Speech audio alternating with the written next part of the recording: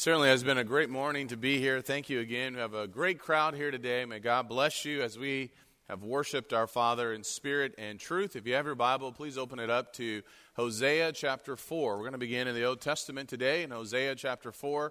We're going to look at some of the minor prophets just for a brief moment in Hosea chapter 4, and we'll begin our study there in just a moment. Now, we may have some more visitors from the community. Thank you for being here. If you have any Bible questions or are interested in a Bible study, we'd love to study the Word of God with you. We'll begin in Hosea chapter 4 here in just a moment. I want to begin by taking you back a few years ago. I had a conversation with a brother in Christ a few years ago. I can't remember exactly when. This brother was concerned about another brother in Christ. So he came to me and asked for some guidance, some advice about how he might be able to talk to this other brother. This other brother had not been around for a while. He was no longer attending services, and obviously we were very concerned about him. And so the other brother went to him and talked to him, and he came back and he shared some things with me that were pretty sad to hear. The brother essentially said that he wasn't willing or ready to give up the things that he wanted to do, to come back and to worship God and ultimately to follow Jesus. And so the brother obviously was concerned, and I was concerned. He wanted to know, what else could we say? How could we influence this brother? And so I said, well, maybe ask him another question. And one of the questions I shared with him just to ask him would be, do you love Jesus? You know, do you really love Jesus? Are you really willing to follow him? So the brother went back to him, and he asked him the question, and he came back to me. And his answer was pretty shocking. His answer was, yes, I do love Jesus. But do you see the problem with that answer? On one hand, he said that he wasn't ready to come back and wasn't going to come back because he wasn't ready to stop doing the things that he wanted to do. But then on the other hand, he didn't say that he hated God or hated Christ or anything like that, but he said, no, I love Jesus. Now, we all see the problem with that, right? There is a problem, there's a disconnect with what he was saying with what he was actually doing. And it's fascinating and sad and tragic that this brother in Christ, and to this day, I don't know what has happened to him, but what else is sad is that sometimes there are other brethren who can have this mindset. This mindset is wrong, by the way. We all know that too, right? This mindset of, well, I can just kind of do whatever I want to do.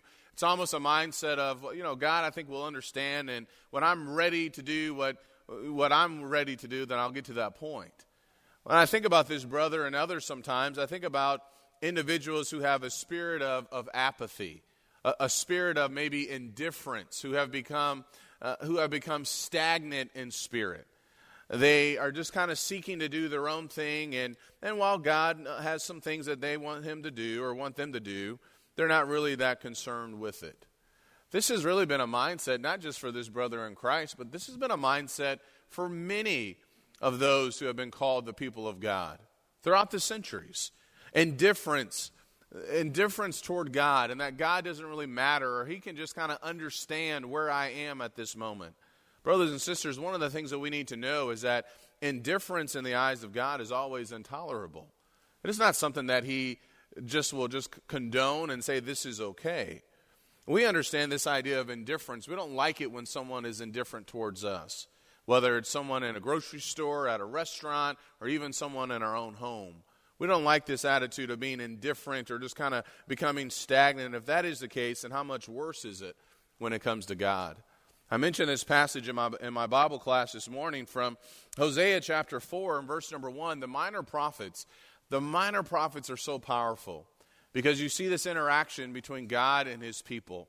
God would send the prophets time and time again to his people to wake them up, to help them to see there is a problem, a major problem. It requires change immediately. While the Israelites often would contend against God and wag their finger in the face of God and say, well, you're the one that's done all of this. What we find in Hosea chapter 4 and verse number 1 is that God had a case against them. In Hosea chapter 4 and verse 1, the Bible says this, listen to the word of the Lord, O sons of Israel. For the Lord has a case against the inhabitants of the land, Because there is no faithfulness or kindness or knowledge of God in the land. There is swearing, deception, murder, stealing, and adultery. They employ violence so that bloodshed follows bloodshed. Therefore the land mourns, and everyone who lives in it languishes, along with the beasts of the field and the birds of the sky, and also the fish of the sea disappear. Yet let no one find fault, and let none offer reproof, for your people are like those who contend with the priest. So you will stumble by day, and the prophet also will stumble with you by night, and I will destroy your mother.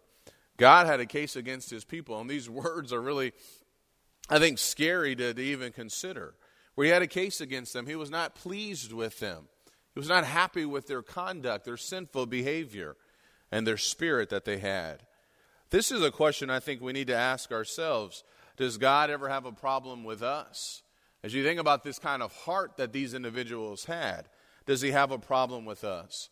Throughout the history of Israel, you can see that a spirit of indifference, these individuals became stagnant in spirit. They just kind of had this mentality that God is not really going to be too concerned about what we do. It had infiltrated their camp.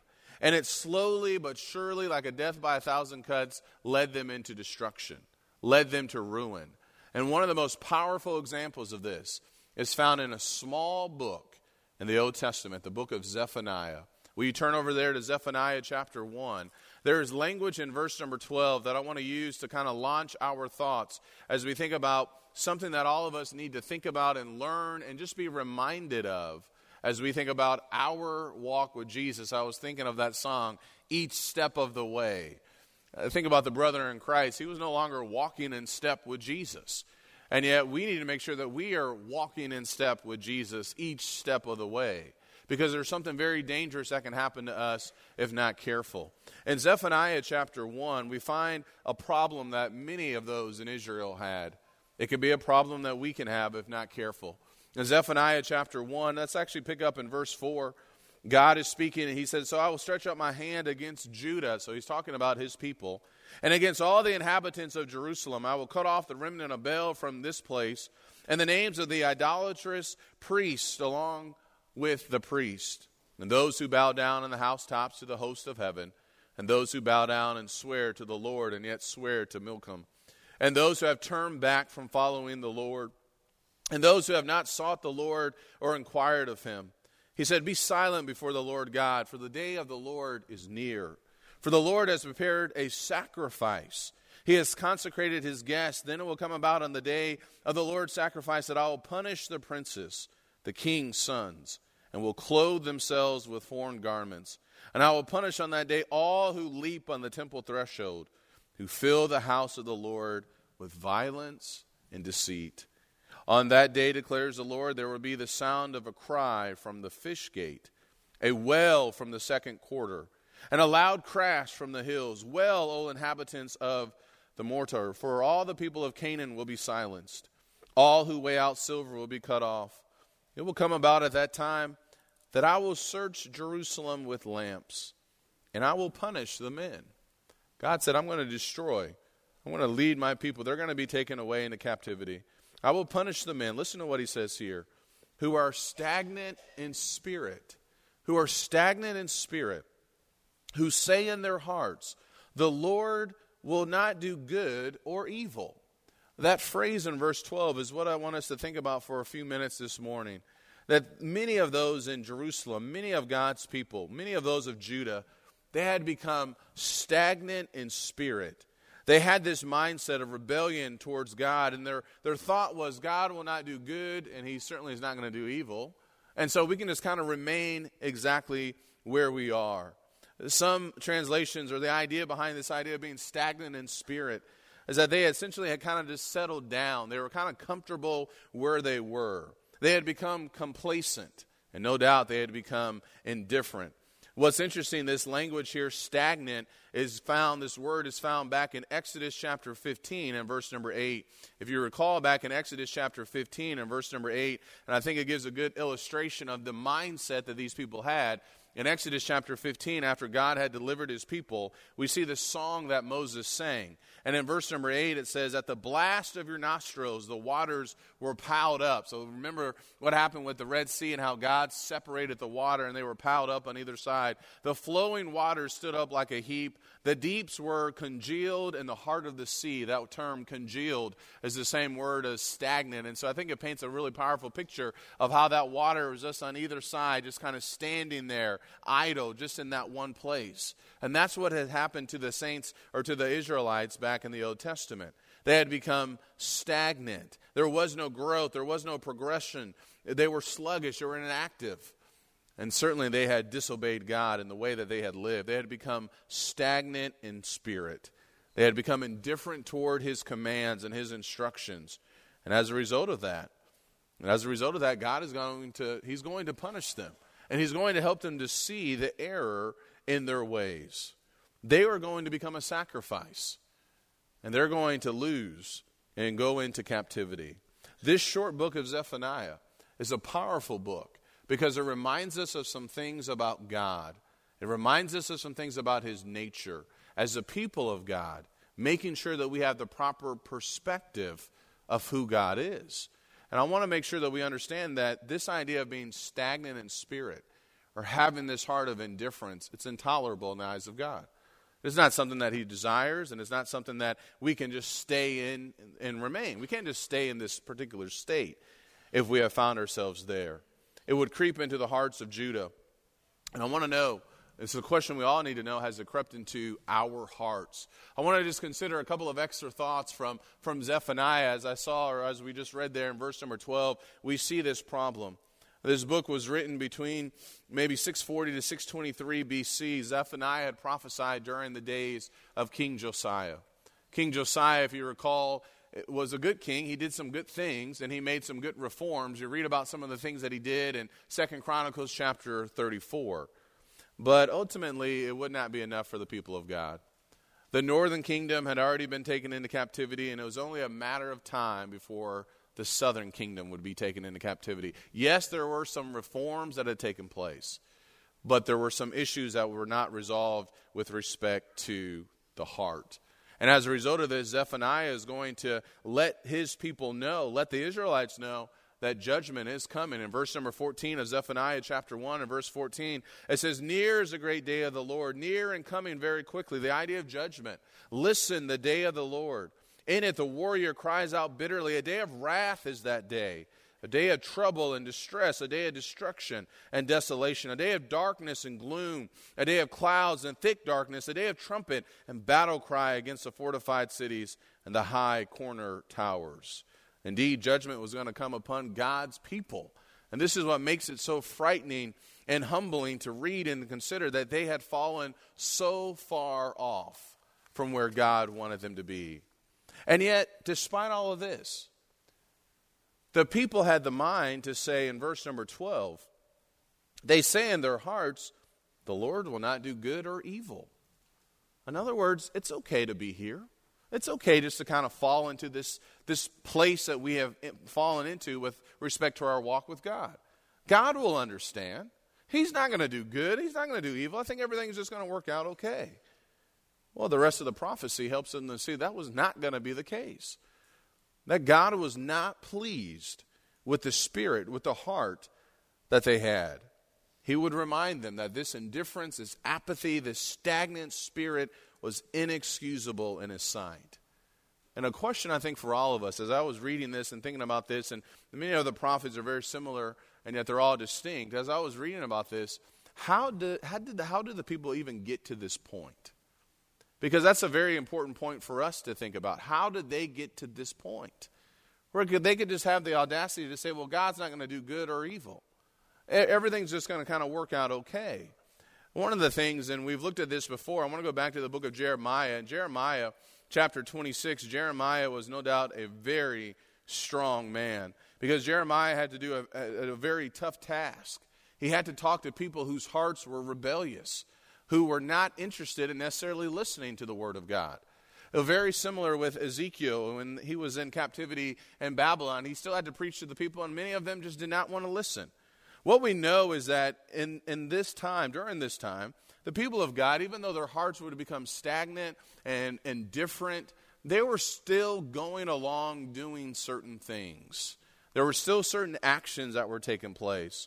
And Jeremiah 26 and verse 1, in the beginning of the reign of Jehoiakim, the son of Josiah, king of Judah, this word came from the Lord, saying, Thus says the Lord, stand in the court of the Lord's house, speak to all the cities of Judah who have come to worship in the Lord's house, all the words that I have commanded you to speak to them.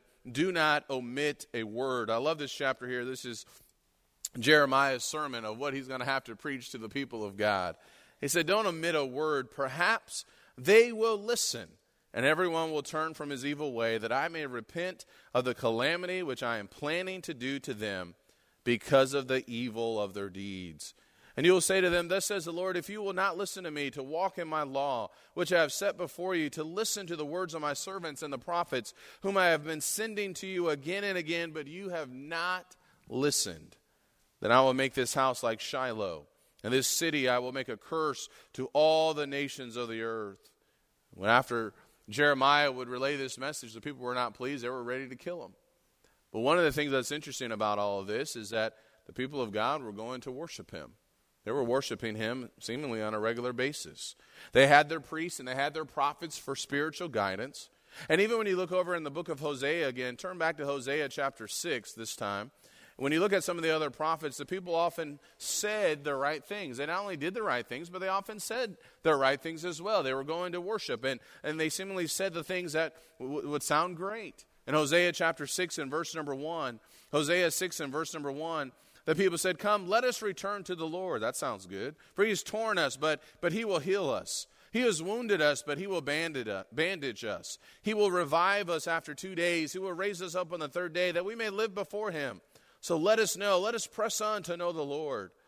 His going forth is as certain as the dawn, and he will come to us like the rain, like the spring rain watering the earth. Okay, God is upset, but everything's going to kind of work out okay. Just give it a couple of days and everything will go out okay, work out okay. And God said, no, that's not going to be the case at all. In verse number 4, he said, What shall I do with you, O Ephraim? It's almost like a sigh. What do you want me to do? What shall I do with you, O Judah? For your loyalty is like a morning cloud. Now we're starting to see part of the problem. You see it? Yeah, they were going to worship services and they were saying the right things, but you see where their hearts were? Your loyalty is like a morning cloud. See the illustration he's trying to get across? Got a little bit of it, but it ain't going to be around too long. Your loyalty is like a morning cloud and like the dew which goes away early. They weren't really loyal to their God. Sure, they worshiped. Sure, they said the right things.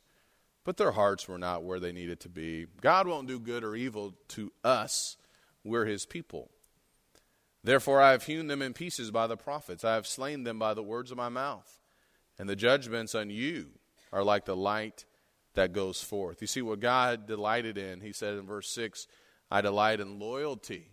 I delight in loyalty rather than sacrifice, and in the knowledge of God rather than burnt offerings. Their heart was far from God. How did they get to this place? Lack of loyalty, lack of gratitude. The Israelites were God's elect. They were God's special people. They had all these wonderful promises given to them. God had fulfilled the things he said he would do. In Joshua, you read that book, now of all the promises, not a word of the Lord failed. All the things that he said he would give them, he gave to them. But there's a lack of loyalty, and there's a lack of gratitude. There's a lack of remembrance of being delivered, their ancestors being delivered from Egypt and the Red Sea, and all the battles that God had allowed them to be victorious in. They had forgotten the goodness of God, and they had fallen into this stagnant, complacent, indifferent spirit, which was intolerable in the eyes of the true and living God. They had a lot of great things. In Amos chapter 6, they were living a good life, but they were far from God. In Amos chapter 6, we kind of get a little bit more of the problem that they had and the situation where we find them. In Amos chapter 6, as he talked about the people of God, he said in verse 4, those who recline on beds of ivory and sprawl on their couches and eat lambs from the flock and calves from the midst of the stall, who improvise to the sound of the harp, and like David have composed songs for themselves, who drink wine from sacrificial bowls while they anoint themselves with the finest of oils. Yet they have not grieved over the ruin of Joseph. Therefore they will now go into exile at the head of the exiles, and the sprawlers banqueting will pass away. They had a great life, but they had missed out on something very important. And as a result of that, as a result of their hearts, their indifference, their stagnant spirit, there were going to be swift consequences that would come. And we know the rest of the story. We know what would happen when they went into Babylonian captivity. They were stagnant in spirit. Zephaniah, he warned them and he told them this is what is going to happen because of the heart that they had. And as you think about this heart that they had, this heart of being stagnant in spirit, it's easy to look at them, but you know what? We can look at many others, and one I want to look at in particular are some of the Christians in the first century. In Revelation chapter 3, we find a church, the church of Laodicea, who had, it appears, they had this same kind of mindset, this same kind of heart. I love Revelation chapter 2 and chapter 3. As you look at, we find these different examples of these churches in the first century and some of the challenges that they had and some of the good things that they were doing. There were many, many great things that some of the brethren were doing, but we see some of the biggest obstacles that they had to avoid or needed to overcome, needed to repent of. Those obstacles, those challenges are many of the same things that we need to make sure that we do not fall prey to. In Revelation chapter 3, the Bible says in verse 14, to the angel of the church in Laodicea write, the Amen, the faithful and true witness, the beginning of the creation of God says this, I know your deeds. And that's a pretty powerful thought as well, isn't it? That God knows their deeds. Jesus knew their deeds. He knows our deeds. I know your deeds, that you are neither cold nor hot. I wish that you were cold or hot. Jesus is saying, look, figure out what are you doing? I know who you are. I know your deeds, and I know you're not cold, but you're not hot. So I wish that you were either cold or hot. Make it up. Make up your mind. So because you are lukewarm and neither hot nor cold, I will spit you out of my mouth. That's kind of a scary phrase and thought to think about. I will spit you out of my mouth. Because you say, now we get to get some insight with their hearts, with their minds. They say, because you say, I'm rich, and I've become wealthy, and have need of nothing. And you do not know that you are wretched and miserable and poor and blind and naked. Sure, they had all the things, physical possessions and things like that, but they were missing out on something. They had these blind spots, and they didn't even realize there were these blind spots. They were wretched and miserable and poor and blind and naked. I advise you to buy from me gold, refined by fire, so that you may become rich, and white garments, so that you may clothe yourself, and that the shame of your nakedness will not be revealed. An eye salve to anoint your eyes, so that you may see. Those whom I love, I reprove and discipline. Therefore be zealous and repent. Jesus said, you can't stay in this situation. You can't remain this way, because it's disgusting to me. It's appalling to me that you have this audacity to say, everything is good. And you're not hot, you're not cold, you're lukewarm. That's embarrassing. So you need to repent. You need to be zealous and repent. Behold, I stand at the door and knock. If anyone hears my voice and opens the door, I will come into him and will dine with him and he with me. He who overcomes, I will grant to him to sit down with me on my throne, as I also overcame and sat down with my Father on his throne. He who has an ear, let him hear what the Spirit says to the churches. It is one of the most fascinating and frightening thoughts of God and how he saw his people in the days of Zephaniah, stagnant in spirit. And fast forward to the first century, how Jesus saw his people, God saw his people stagnant in spirit, not hot, not cold, but lukewarm. And this was not going to sit well with Jesus. Indifference, stagnant in spirit. We can have this conception or mindset that everything is okay, but Jesus ultimately sees our hearts. And one of the lessons I think we can learn from this is, have we become stagnant in spirit? Have we become indifferent when it comes to who God is? when it comes to his word, when it comes to what he wants us to be as his people.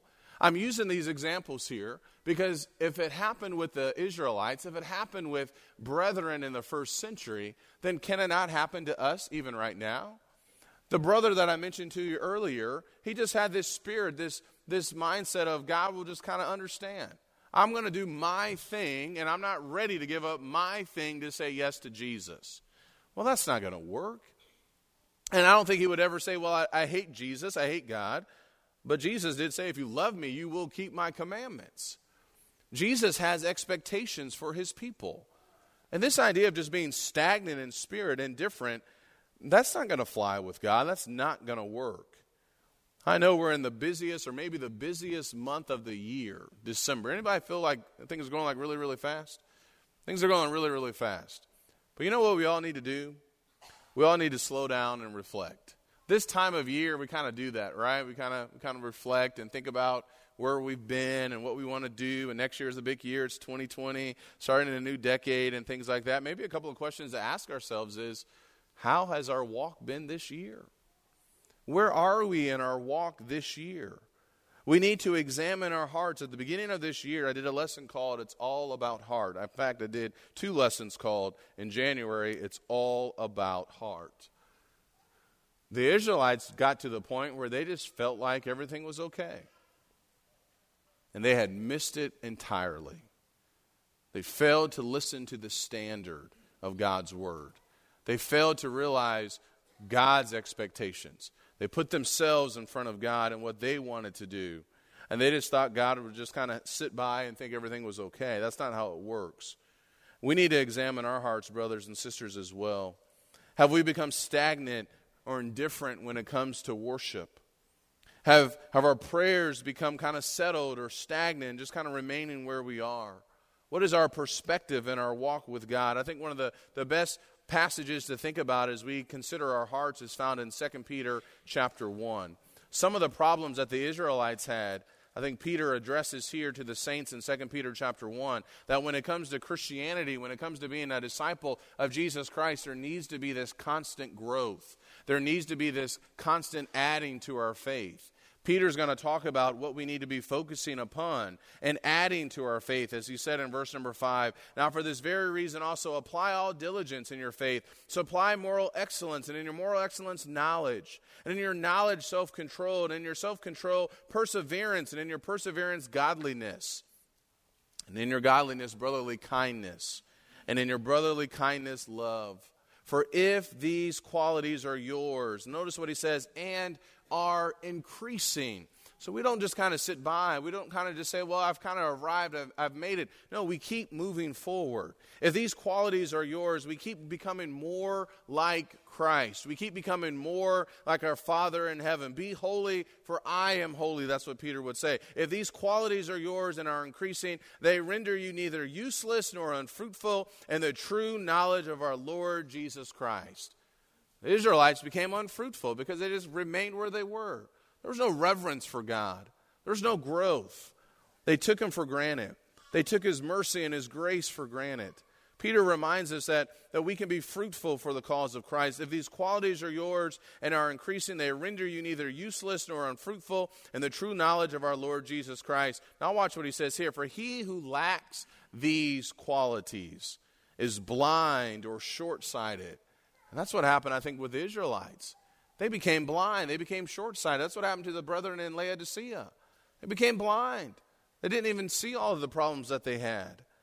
He who lacks these qualities is blind or short-sighted, having forgotten his purification from his former sins. You think about what all the things that God did for the Israelites and how he had delivered them, how he had given them so much. And essentially, that's kind of what happened to them. They forgot. They took all those blessings for granted. And they became stagnant in spirit. They had this mindset of indifference. And yet the prophet would remind them that indifference, that type of heart, is intolerable in the eyes of God. Peter helps us to see that we need to continue to add to our faith, that we need to continue to remember, that we need to continue to be grateful for who we are and what God has done for us.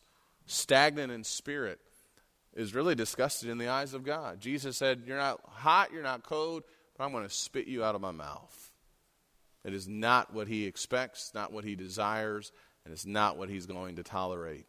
So for all of us, we have to examine our hearts and see if we have become stagnant in spirit. And if we have, remember what the church of Laodicea was to do. Be zealous and repent. You see, he expects us to change. Being stagnant in spirit is no kind of spirit for us to have. And so our call, our action is to be zealous and fruitful in heart, to grow and to appreciate and to know the great God that we serve. Let's fear him, let's love him, and let's keep his commandments. Thank you for your attention this morning. Maybe there's someone here who has not yet become a Christian. If you have not yet become a Christian, he wants you to become one. He wants you to believe in his Son, Jesus, as the Christ, the Son of the living God.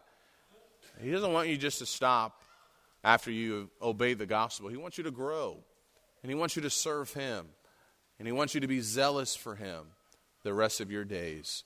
We can help you to become a Christian. Now is your time as we stand and as we sing.